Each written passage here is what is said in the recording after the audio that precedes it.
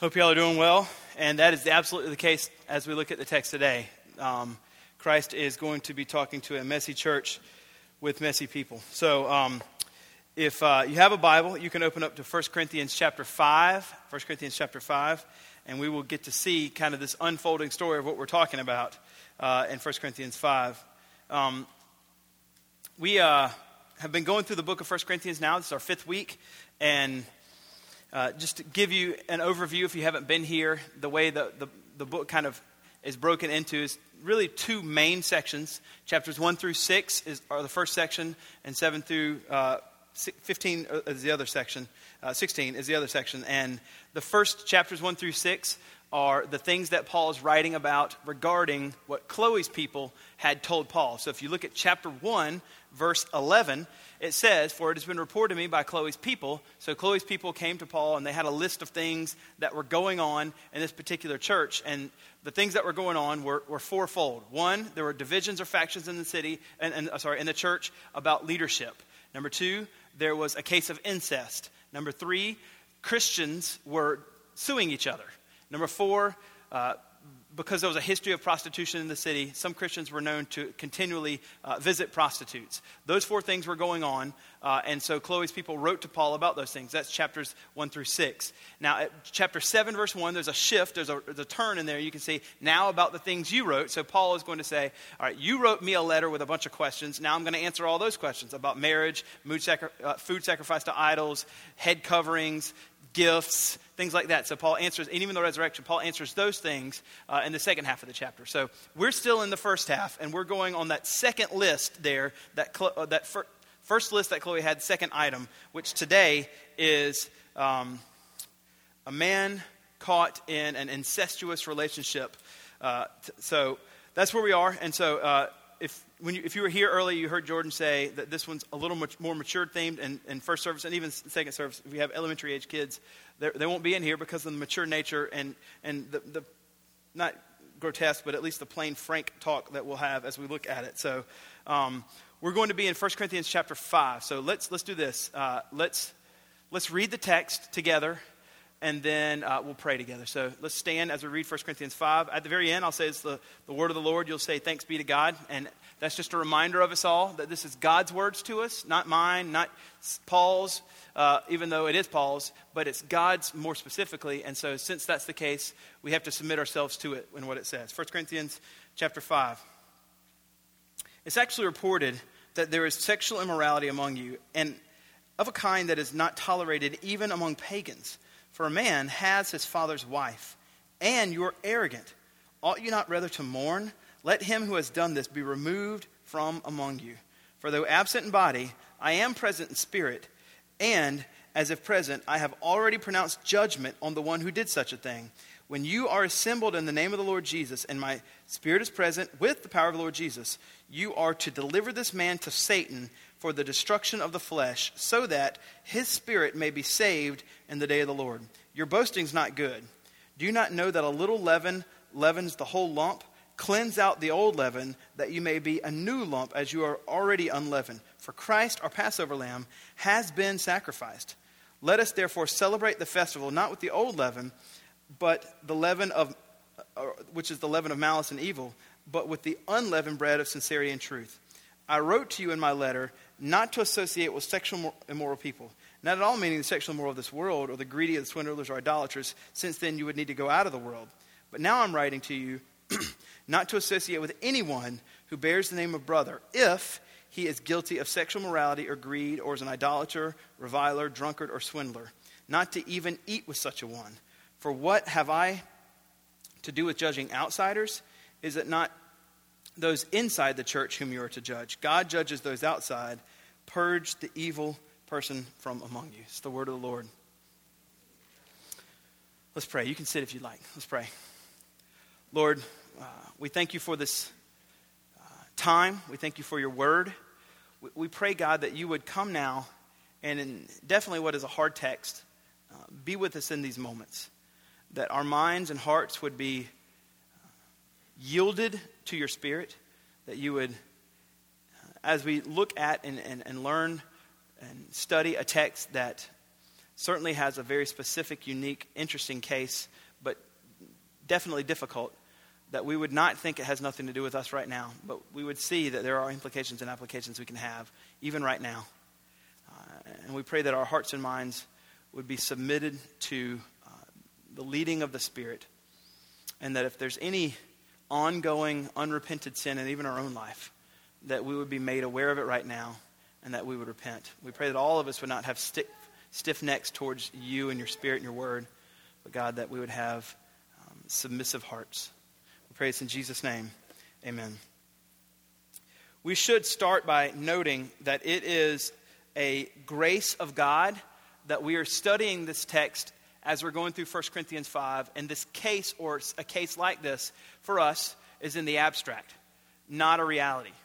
We should thank the Lord for that we don't have right now, even in the midst of our church, a known case where someone has sexual immorality at such a horrible level that we have to grab 1 Corinthians 5 and teach on it because there's something like this going on. We should praise God for that. That's a grace upon grace. And we pray that that would be the case forever. As long as we're a church, that we would be kept from this. We know from the text some things. Verse 1, it's actually reported that there is sexual immorality. So this is the word porneia in Greek. This is where the word pornography comes from. This is the big, huge junk drawer term that kind of addresses all kinds of sexual morality. It can mean fornication. It can mean sleeping with someone that's not your wife. It can also mean homosexuality. It can mean all kinds of things, right? This is porneia, a big, huge junk drawer term. And as we're looking at it, we know that there's a specific kind of porneia, or sexual immorality, going on. Specifically, there's a man sleeping with his either mother, his own mother, or his father's wife, which would be a stepmother. It's one of those two. The text isn't completely clear. A man has his father's wife. It could be his own mother, but likely it's his father's wife, his stepmother. The father could be alive or dead. We don't know. Either one, in either case, Paul and God see that as not good. And specifically in Leviticus 18:8, I think it's Leviticus 18:8, this is expressly not allowed. So we know that that's the case thus far, that a man is sleeping with either his mom or his father's wife. His dad's either alive or not. If his dad's dead, she probably could have, or he could have. We don't know. He would be an heir to a lot of money, and maybe she would want to stay in the family and keep the money by being with the son. The lady in this particular text, if you noticed, was not addressed at all. There's really no mentioning besides that of father's wife. That's the only time she's mentioned. She's not directly said anything towards. Likely, we can presume that she's not a member of the church, and that's why. The man was a member of the church, and so Paul is addressing it here. So as we read this, there are certainly a lot of things and a lot of questions that jump out at the page, particularly when we look at it through the grid of the 21st century church, where we see things like remove a sinner from the church. Is that the case? I thought that the church was supposed to be a welcoming place for sinners. Is that really what you're supposed to do? Deliver him over to Satan? Is that what Paul just told them to do to this particular Christian? Is that right? Is that really something that you should say? Don't ever associate with people that are sexually immoral. Is that really what's happening there? Don't even have a meal with them? Is that right? Is that how you're supposed to think about this? What does that actually mean when it says purge them from among you? So there's a lot of questions that can arise when we look at this. And so I want to just say that we are starting with the assumption, as we look at 1 Corinthians 5, that church discipline is right and good. It's both of those things. Now, if you want to hear a sermon on church discipline, you can go to our iTunes account on August the 5th, 2012. Jack, as we were preaching through the book of Matthew, exposited Matthew at chapter 18. So you could go to Matthew chapter 18. It's part 2 of his series that he was doing. You could go find it on August 5th, 2012, where he looked at Matthew 18. So I'm not going to go over to Matthew 18. The only thing I'll say about Matthew 18, presumably, is right now that there's really 3 steps in a process of someone caught in repentance. If you look at Matthew 18, chapter 15, chapter 18, verse 15, it says that if there's someone caught in sin, someone who knows them goes to them one-on-one. The circle of knowledge of this sin needs to stay small. They go to them, they tell them, they try to win them over to repentance. If they do, done. It's over. Church discipline never happened. If that doesn't happen, then 2 people go to that person, trying to win them over to repentance back to Christ. If they do repent, over, done. There's no necessarily like time period, day 1, day 2, day 3, it's none of that. There presumably could be a month, 2 months of each step. There's not a prescribed amount, but step 3 is, then if they don't repent, then you tell it to the church. The church knows, and then you would send them out of the church for a time period. As Paul uses this language, hand him over to Satan, which we'll get to. But we're going to start with the presumption that church discipline is 2 things, both right and good, and that the idea that you can't judge other Christians is not in the Bible. That's just not in the Bible. To tell Christians you shouldn't judge is a little bit silly with the numerous kinds of texts that are in the Bible that tell us if a brother is caught in sin to go to him. You can't go to him unless you have presumed to know that he's in sin, and you've already judged. So like there's multiple verses that God tells us for a Christian to look at another Christian's life, and hopefully they would know each other, right? And that they are and they should go to them, and that we should practice going to them and trying to talk to them in such a way that they would not want to stay in that particular sin. So as we're looking at chapter 5, there's kind of 3 big parts. This isn't the way we're going to look at it, but I'll tell you kind of the 3 big parts of chapter 5. Number 1, you can see, this won't be on the screen, in verses kind of 1 through 5, Paul outlines the case of the incest, what's going on, and he gives a judgment towards it that the person needs to be expelled or removed from the church. In verses 6 through 8, he does a little bit of an analogy or an argument by analogy where he talks about the lump and how leaven comes into the lump and the whole lump is contaminated, and he compares that to the church, and the purity of the church is at jeopardy. And then after that, in verses 9 and following, he had apparently written a letter to them already. We have what, I know it's 1 Corinthians, but we actually have the 2nd letter to the Corinthians, and 2 Corinthians is actually the 4th letter to the Corinthians. We don't have the 1st and 3rd letter. We don't know where they are. But Paul in verse 9 addresses that very first letter that he had written. You can see, I wrote to you in my letter. And so when he wrote to them in that letter, he's clearing up the matter that they misunderstood. And so from 9 and following, he's going to address that misunderstanding. That's kind of the big way it's going to be looked at. But I want to look at it in a little bit of a different way. First, let's make sure we can understand one more time what's going on. We see an act of sexual morality where a man is sleeping with his own wife. And remember, we're in Corinth, all right? 400 years of temple prostitution had been practiced in the city, and everybody was totally fine with prostitution and sexual morality. And this is where Paul says, and this particular kind of sexual morality, it's not even tolerated among the pagans. It's not even tolerated among the pagans. And he's in Corinth, the city that is absolutely, completely tolerant of sexual morality, and it's not tolerated in Corinth, and yet the church in Corinth is tolerating it. So, if you noticed, as we read through 1 Corinthians 5, there's not a word directed towards the man caught in sin, caught in incest. Every word of chapter 5 is directed towards the church. The church is wrong. The church is being pointed out as what they're doing as tolerating sin. The church needs to change. The church needs to do something. And so, as Paul's looking at and talking to them in 1 Corinthians 5, he's all the directives, all the directions in chapter 5 are towards the church. So, I want to look at it as what's the goal? What's the goal that Paul is trying to accomplish? You can go ahead and put up the first title screen. And each of these goals are the directions that Paul is giving. So what's the goal here? This is directed towards the church, not the man in incest. And so all the directions that are given in chapter 5 are towards the church. These are the things the church should do. Therefore, these are things that we should strive for in our own church. And if ever, Lord willing, it doesn't happen. If ever something like this does happen, we know what are the goals that we are trying to accomplish if something like this happens. You can see the first goal is the salvation of the individual. That's the first goal, is that the individual would be saved. You can see that in verse 4 and 5. You can see it. It says, when you are assembled in the name of the Lord Jesus, and my spirit is present, and of course the power of the Lord Jesus, you are to deliver this man over to Satan for the destruction of the flesh. Why? So that his spirit may be saved in the day of the Lord. So the goal, the ultimate goal in practicing church discipline, we just have to assume that as we're coming into reading 1 Corinthians 5, that steps 1 and 2 have been practiced. And now Paul is made known of that situation, and he is implementing stage 3 of Matthew 18, verse 17 already. And he's saying this person needs to be handed over to Satan. They need to be dispersed. And what's the goal? The goal is so that he would be saved. How is it that he would be saved? Well, Paul says specifically in verse 5 that he would be saved by delivering this man to Satan for the destruction of the flesh. Now, what does that mean, right?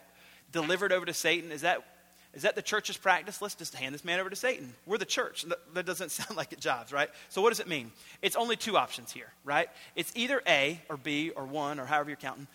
A literal curse of death, like hand this person over to Satan. He will now be a minion of Satan, and he will serve Satan the rest of his life and go to hell one day. Hand him over to Satan. He's the devil's now.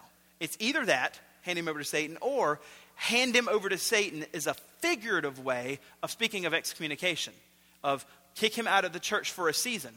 I think that it's B. It makes most sense that it's B, because when he says it in verse 5, you are to deliver this man over to Satan for the destruction of his flesh, so that he may be saved. I mean, that just, to me, means he's not forever going to go to hell. Paul wants him to be saved and repent. So when church discipline is, or we could say here, when someone is handed over to Satan, or they're a believer and they are taken out of the church because they have ongoing, unrepentant sin, the goal always is that they would repent and come back to Christ. And in this particular situation, this man who's sleeping with his father's wife, Paul's only final step is to hand him over to Satan. Now, this language is something that Paul has implemented in before. And whenever you read 1 Timothy chapter 1 at verse 20, he uses this very same language. There's Hymenaeus and Alexander. He says that among our Hymenaeus and Alexander, whom I have handed over to Satan, that they might not learn to blaspheme. So this language is certainly used in the Bible. And when we hear this handed over to Satan, we should think of not for permanent death to go to hell, instead for correction in order that they might repent and come back. So it's a figurative way to speak about the excommunication process that needs to happen. Not just let him go to hell. It's not that. And the hope is that whenever you do this, whenever you excommunicate someone or remove him from among you or purge him, the evil person, as it says in verse either 2 or verse 13 or even verse 5. When this happens, the hope is that him being removed from the church and cast out into the world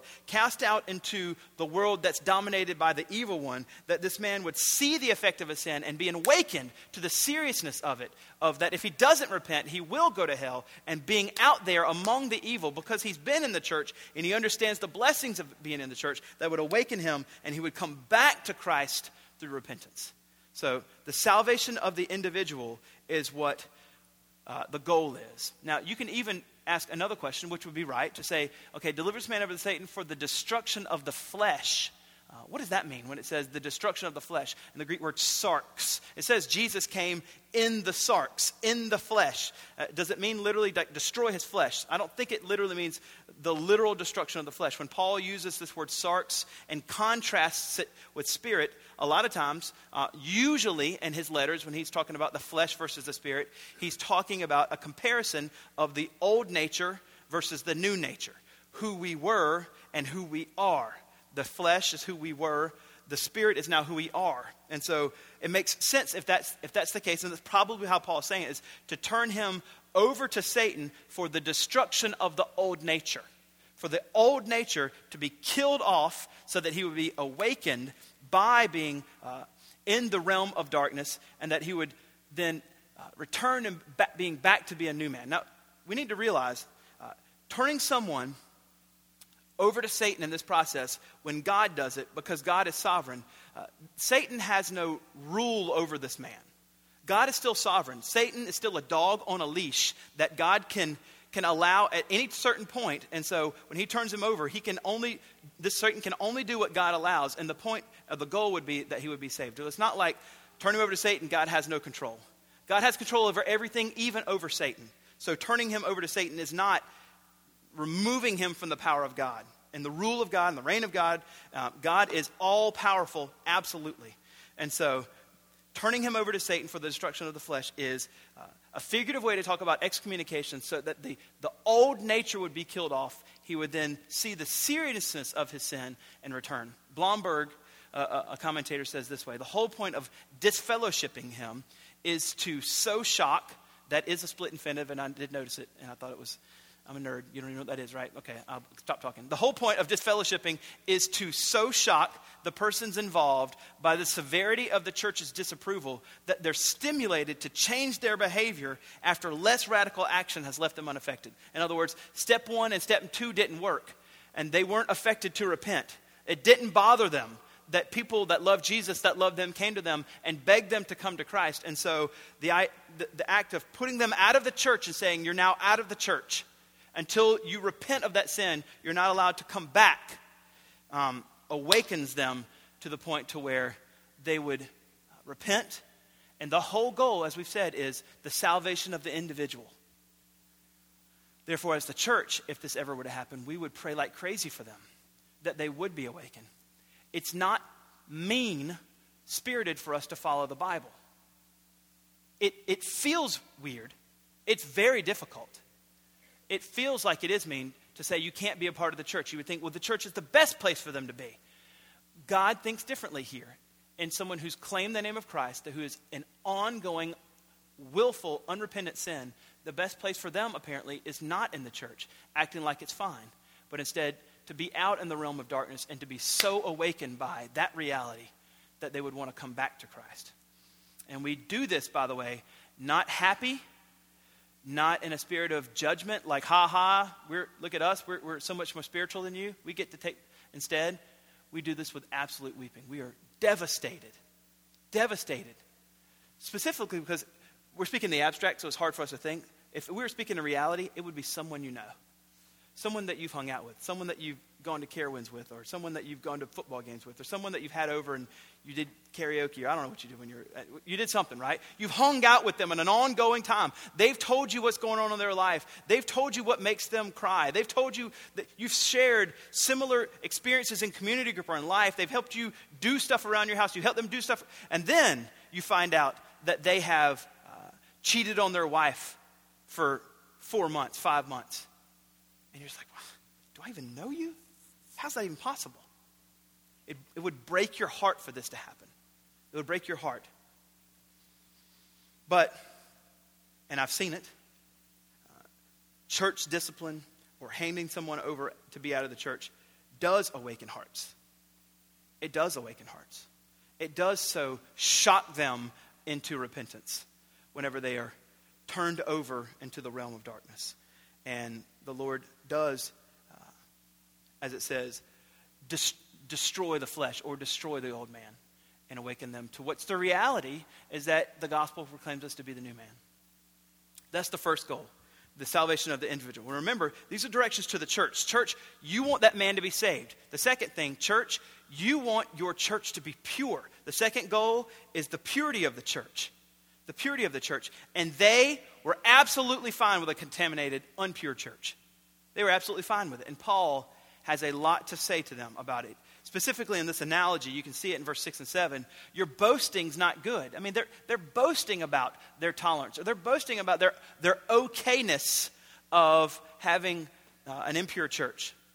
Do you not know that a little leaven, notice this here, because this is so contrary to the way that we think. We think that's their sin, and it doesn't affect me. He just needs to get his act together. That's not Paul, and that's not biblical. He says a little leaven leavens the whole lump. You probably read that in Galatians 5 as well. It's maybe a common proverb at the time, but a little leaven leavens the whole lump. A little bit of sin, when it's in there, causes the entire lump or the entire church to also, because it's pervasive, be a part of, and be tolerant of, and therefore be a part of sin.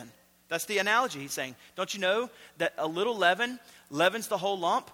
Cleanse out the old leaven, take out the sinner, so that you can be a new, presumably clean lump, clean, pure church. You need for that to happen. Until he's removed, you are still impure. And you shouldn't be. Christ's bride should not be impure. She should be pure. And so that's why he reminds you, and this is just this sweet little gospel reminder right there in 7b, which I think really is in the middle, kind of launches itself up as the awesome kind of beacon of light, shining light on the rest of the chapter. Christ, our Passover lamb, has been sacrificed. Jesus has been sacrificed for a pure church. You can be a pure church. Repent from your sin, therefore you will be a pure. This is the hold true to what you've already attained. Become who you already are. And so he reminds them who they are, that they are supposed to be a pure church. And Paul makes it clear in verses 6 and 7 that serious sin in the church affects the whole congregation, not just the person that's caught in the sin. I want you to notice the imagery. It's something that's small, leaven, penetrating and infiltrating something that's large, sin. Sin's infiltrating the church. And a little bit of that sin in the bread makes the entire loaf leavened. The little bit of sin makes the entire church impure.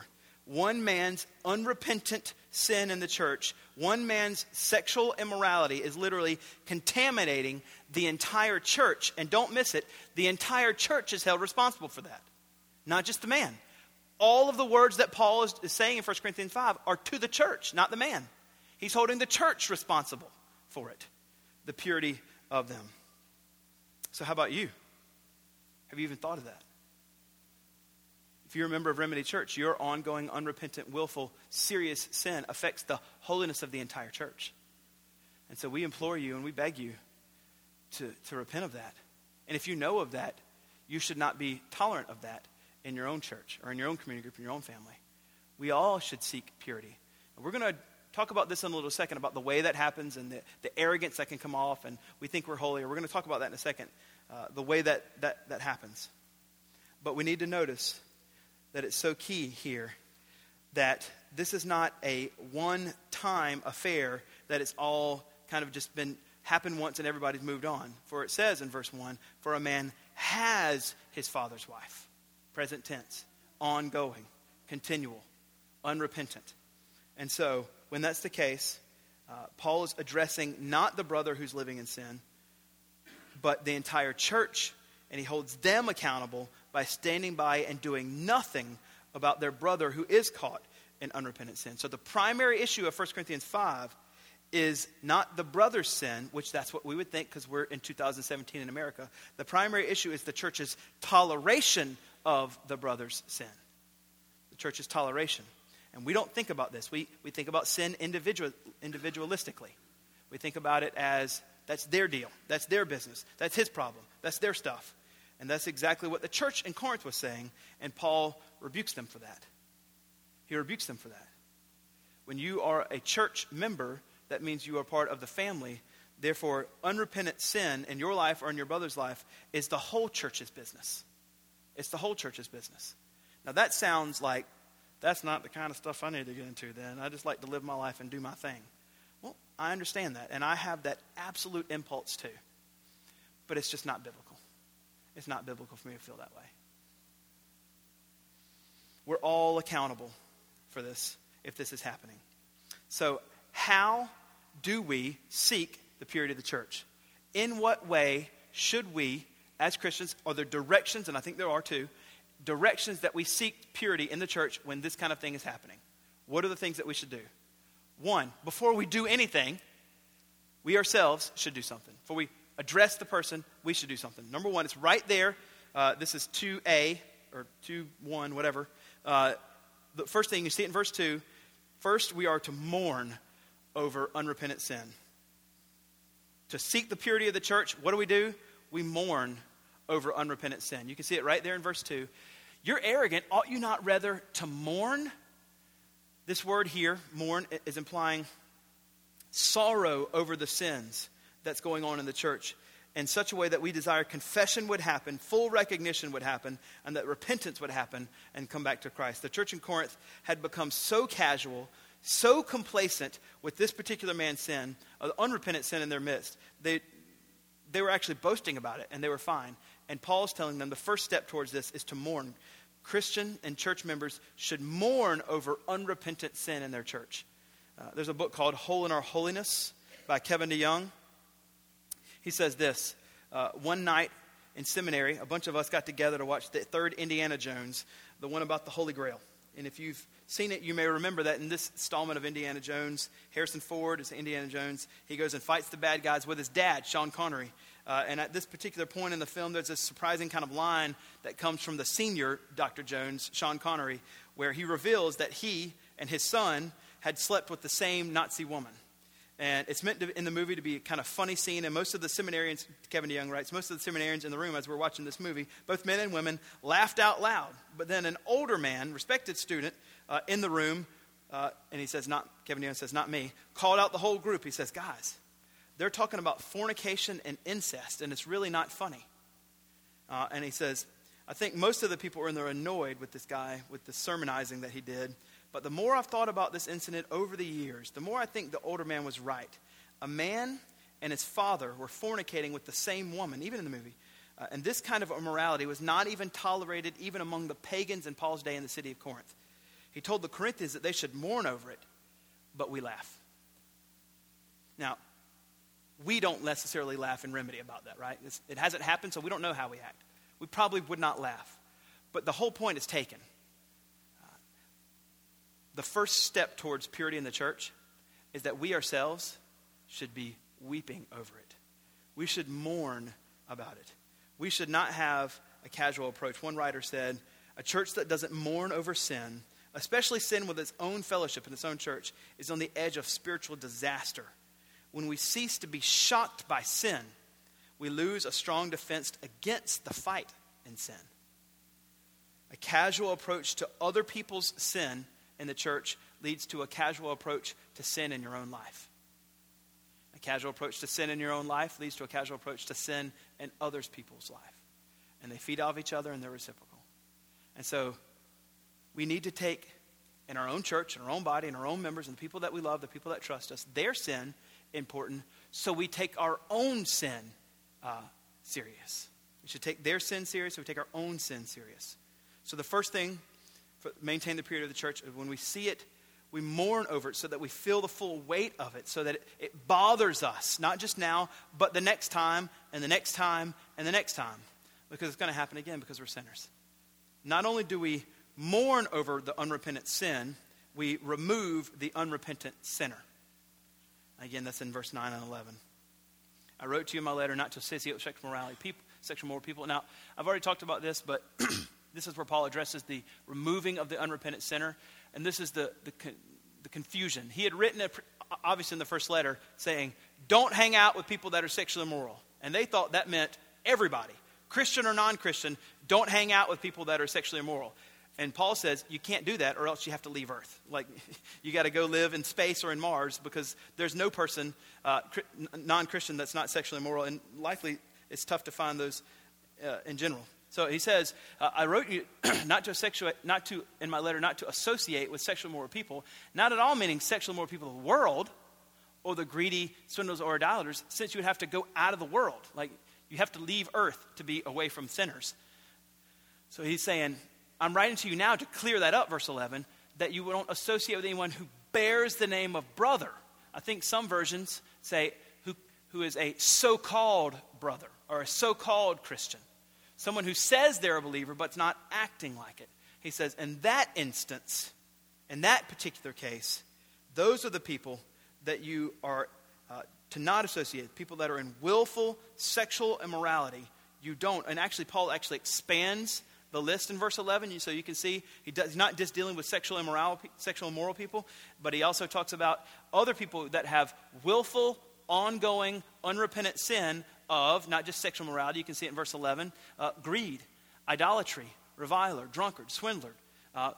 He keeps going and expands the list that when people have willing, unrepentant sin, that we as a church take that seriously and we actually don't associate it with them. We don't even eat with them. And this is the only place that Paul talks like that. If you're thinking, man, Paul, do you dislike this guy that much? Do you know him? Is this something that kind of language that you use? It's not Paul just having a bad day when he wrote this letter to Corinth. He talks like this in other places, in Thessalonians and Titus and 2 Timothy. In 2 Thessalonians, it says, keep away from brothers that are like this. In 2 Thessalonians 3, he also says, take note of that person, have nothing to do with them. 2 Timothy 3:5, he says, avoid people. Titus 3:10, he says, have nothing more to do with them. So he uses this kind of language of Christians, so-called brothers, that are in ongoing, willful, unrepentant sin, that we are to not hang out with them. We are not associate with them. So you can ask, and a very valid question would be, well then, all Christians need to be perfect then in order to be in the church. No. Gordon Fee answers that. He says, Paul is not advocating that only sinless people can be members of the Christian community, or else it would be empty, right?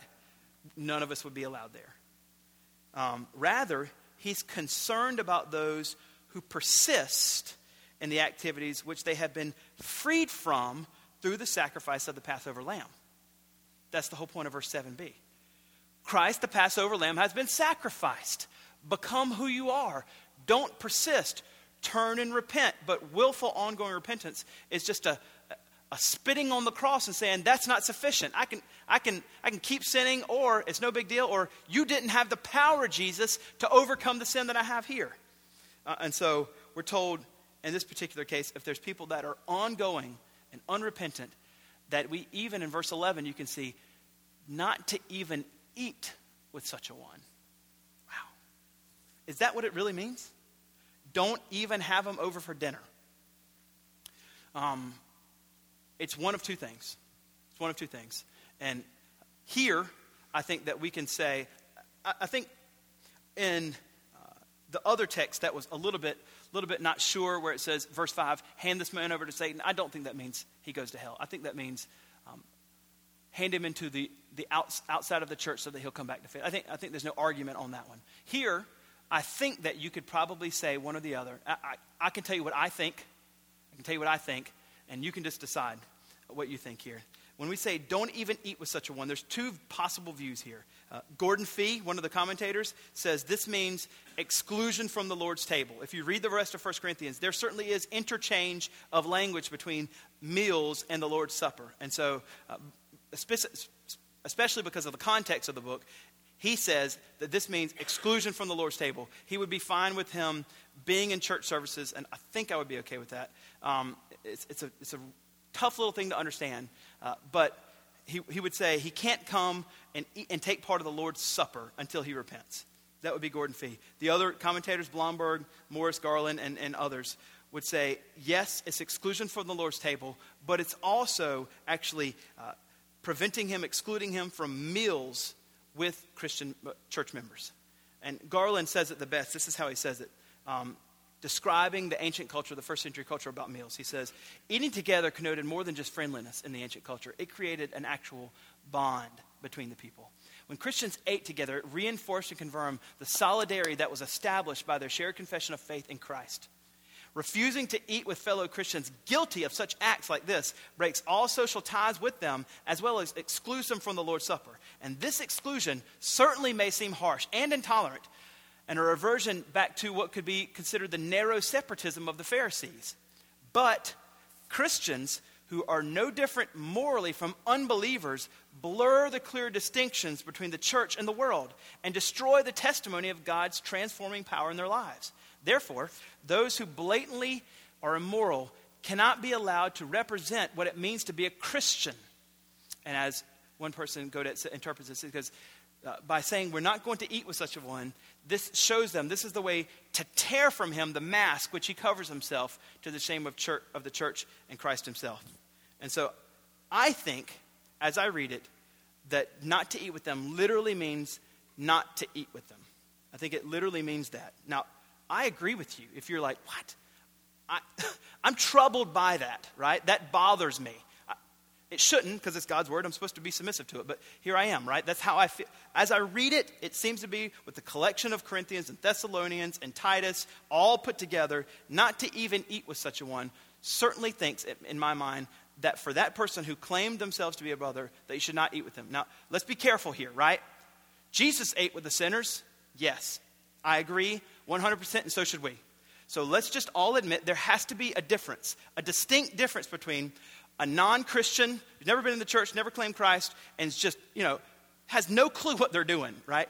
those are the people we eat with, we win, we share Christ with, we pray for, we hope that they come to Christ. There's a distinct difference between them and someone who actually became a Christian, who claimed the name of Christ, and now we treat as an unbeliever. That unbeliever and that unbeliever are different. They're different. We can have a different viewpoint on whether we should eat with them or not. I want to eat with that person. I want to. It makes me feel troubled. But I think the scripture here is saying we do eat with that one, the unbeliever that's never come to Christ. But the one who was a Christian, who claimed Christ, who's in willful, ongoing, unrepentant sin, I think that handing them over to Satan is also meaning anything where Christians get together and it's reserved for just believers, they shouldn't be present. They shouldn't be present. So, and even sometimes eating. Now, I think you can go both ways. There's people that love Jesus that go both ways on that. I'm just telling you what I think that the scripture is. And I think that the whole point is to awaken in them, to startle them into the reality that they're outside of the fellowship, not just of the church, but of Christ. And that they would be awakened to that and come back to Christ. So that's the second thing. The goal is the purity of the church. These next two are quicker. The third one, the goal is that the pride of the church would be killed.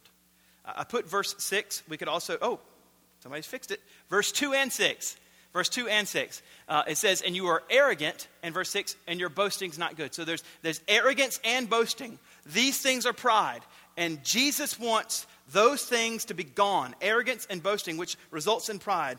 Your boasting's not good. How are they prideful? How are they prideful? Follow this closely. I don't think it's too tough. We've touched on it here and there. But I want you to make sure you follow the argument in 1 Corinthians 5 of how they're prideful. Paul is telling them they're prideful because they are tolerant of unrepentant sin in their church. Not only that, they're boasting about it. This isn't not necessarily that they're applauding it like, oh, we got Fred, he hooks up with his mom. Look at him go. And that's in our church. Like, they're not doing that, right? That's ridiculous. That's silly. That's not what's going on. But what they are is they know about Fred hooking up with his mom or his stepmom, and they're just fine with it. They're fine with it. We tolerate those kinds of things. So we've got to be careful here. But they were prideful because they were ignoring it and they were tolerating it in the church. They're open-minded, so to speak. They probably looked at themselves as welcoming, and it doesn't matter what you do, you can come be a member of this church. Wherever you are, you can be a member. And there's a distinct difference saying, it doesn't matter where you are, you can come to our church, versus doesn't matter where you are, you can be a member of our church. Those are two different things, right? And this church prided themselves on their members being fine where they are. We're the Grace Church, and we let our members be wherever they are. And they want to be the Grace Church. Now, you hear that and you say, well, I want to be the Grace Church. Me too. I think being the Grace Church is probably a good thing. We should all want to be the Grace Church. But being the Grace Church can't mean at the expense of being tolerant of sin. So God is gracious, right? God is merciful, but he doesn't tolerate sin. So I want Remedy Church, for heaven's sakes, yes. We want to be the Grace Church. I want that bad, right? But not at the expense, or that doesn't mean that we also are fine with ongoing willful, unrepentant sin in the lives of our members, or even regular attenders that are believers. So they were prideful of the fact that they were the Grace Church at the expense of being tolerant of sin. They were actually smug over this newfound enlightenment of intolerance that they had. They're arrogant and prideful. We'll let anybody come here, no matter who you are, and you can be a member of our church. And Paul is addressing that pride in their church and wants it to be killed. And Lord, if we ever have that, may he kill that pride quick in us, that we would boast about being tolerant of sin. We should never be tolerant of sin. So that's the third goal. We see that the individual salvation, the purity of the church, the pride of the church being killed, and lastly, and ultimately, I think this is most ultimately, the goal is the glory of God and the reputation of the church being upheld. Now, when I say the church, I mean Church Universal here. I mean Christ's bride, right? If my wife's reputation is diminished falsely or even unfalsely, my goal is to uphold her reputation. Not at the expense of something she did wrong, but I want her. Christ wants his the reputation of his church to be upheld. That's his bride. He died for her. He wants her reputation to not be trash all the time. He wants her reputation to be upheld because when he died, he declared her holy and blameless and without blemish so that she could come and be his bride forever. And so the reputation of the church needs to be upheld. And not only that, the glory of God. And you can see even in the verse 1, it says, it's actually reported that there is sexual immorality among you, and even of a kind that's not tolerated among the pagans, for a man has his father's wife. The whole passage starts by saying not even the world, not even the pagans condone what you're condoning in the church. And we need to think as a church, if you would tolerate this, what this church or any church or the Corinthian church is saying to the world about God whenever they have inaction about sin. They're saying to the world many things. God and his glory is not a big deal. We don't need to put on display what the cross can do. We can be fine. We can say that sin is not a big deal. They can say that the God of the Bible doesn't really fully change people. And we need to realize that church discipline is designed by God to declare his glory to the world, that it does. So the glory of God is the goal, that it be upheld. So this is why church discipline is designed. It's designed by God to show the world that he doesn't just ultimately judge people of their sin and save them or forgive them for their sin, but he's also the supreme savior from sin. I'll say it a different way. That Jesus isn't just the pardoner of our sin, he's the purifier of us, because he saves us from being held captive to ongoing sin. He's both things. He's not just our forgiver.'s not just our pardoner. He's also the one that saves us from sin. He's the one that purifies us. And whenever we allow ongoing sin, we say to the world that he doesn't do that. He can't do that. That Jesus dying on the cross does not empower us to turn from sin and live for him, with him, and through him. But instead, we don't have the power to do that. And that's not true. The glory of God and the gospel of Jesus is, the reality is that we do have not just the ability, or by God's grace, to be forgiven of our sin, but to also be purified from our sin. So that means you and me. Ongoing sin in your life, you think that you can't get a handle on, that you can't get control over, that you can't beat, greed, sexual morality, whatever it is. You see the big list here. Drunkardness, whatever.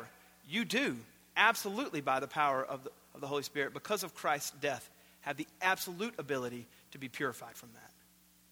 Now, here's how I want to conclude. And I think it's the best way to conclude this, because I'm doing it. No, I'm just kidding. I think it's the best way because Jesus put the gospel right there in verse 7b, right? And you're never going to fail by concluding with the gospel. So, dumb. All right, here we go. I think that looking at a text like this, and when we look at it, we're like, because we've been thinking about it in the abstract, right? This isn't a reality in our church. We didn't have to bring up 1 Corinthians 5 because this Wednesday I heard something terrible, right? We're going through and we're just looking at it. So when we're looking at it, there isn't like a direct application that you can say, oh yeah, Jim, Bob, and Sally, we got to pray for them. Hope they repent. Like, instead, we're thinking about ourselves. And so I think we would miss the point of a message like this if we didn't cause us to stop and ask ourselves, is there any ongoing unrepentant sin in my life? Because it's a big deal. All of our sin, as it says in verse 6, leavens the whole lump. Our sin leavens the church. Sin causes the church to be not a new lump, not pure. So is there any ongoing unrepentant sin in my life? What sin do I need to confess before God? What areas is he calling me to obey that I continue to be disobedient in?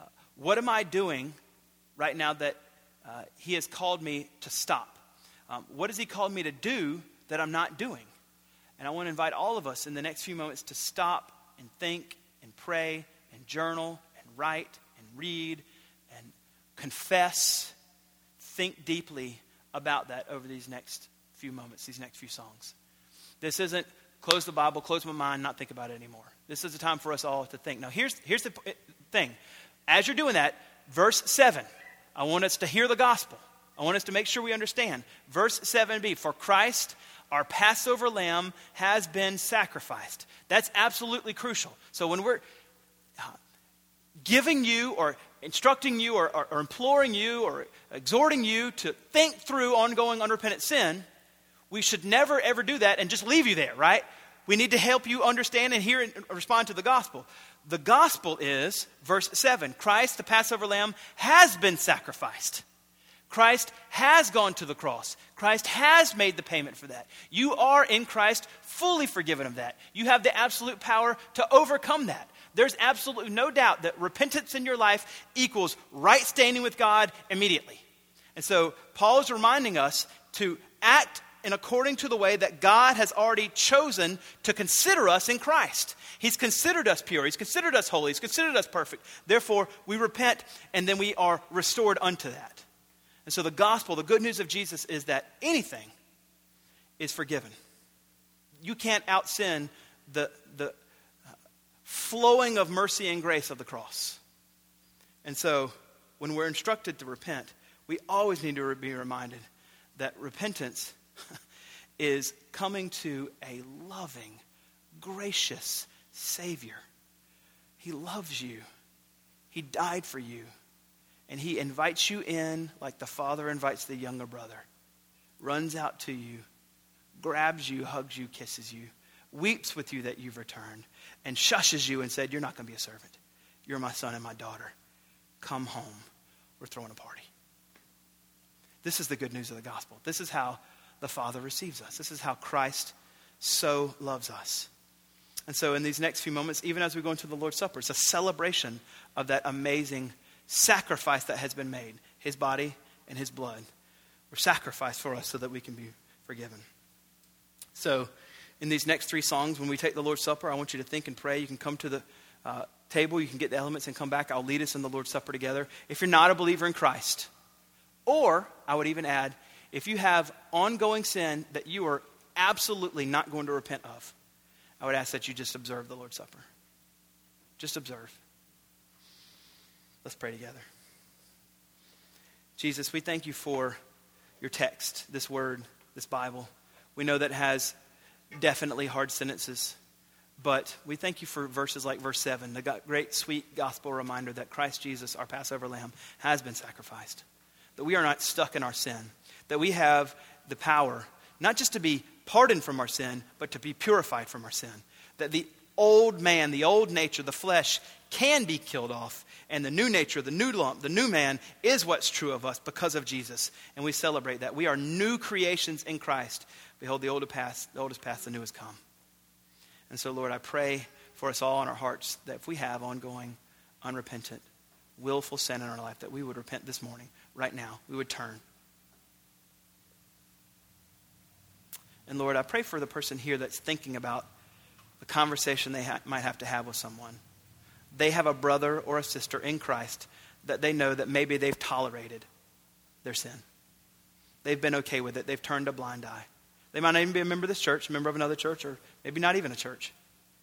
I pray for my brother and sister right now who's thinking of that person, and that you would cause them, God, to be bold. That they wouldn't shrink down. They wouldn't get nervous. They wouldn't run scared. They would be bold. They would go to that person lovingly, no doubt, with tears in their eyes, compassion in their mouth. But Lord, they would go. They wouldn't allow themselves to tolerate it because you don't tolerate it. They wouldn't be pharisaical, but they would be Christ-like. And they would call their brother or sister out of sin and towards Christ. Be with us now, Lord, as we think and worship and pray. We reflect on our own hearts and our brothers and sisters around us. And God, that you would make this a sweet time of repentance, a sweet time of worship, and a sweet time of just remembering Jesus and what he's done for us. We pray this in Jesus' name. Amen.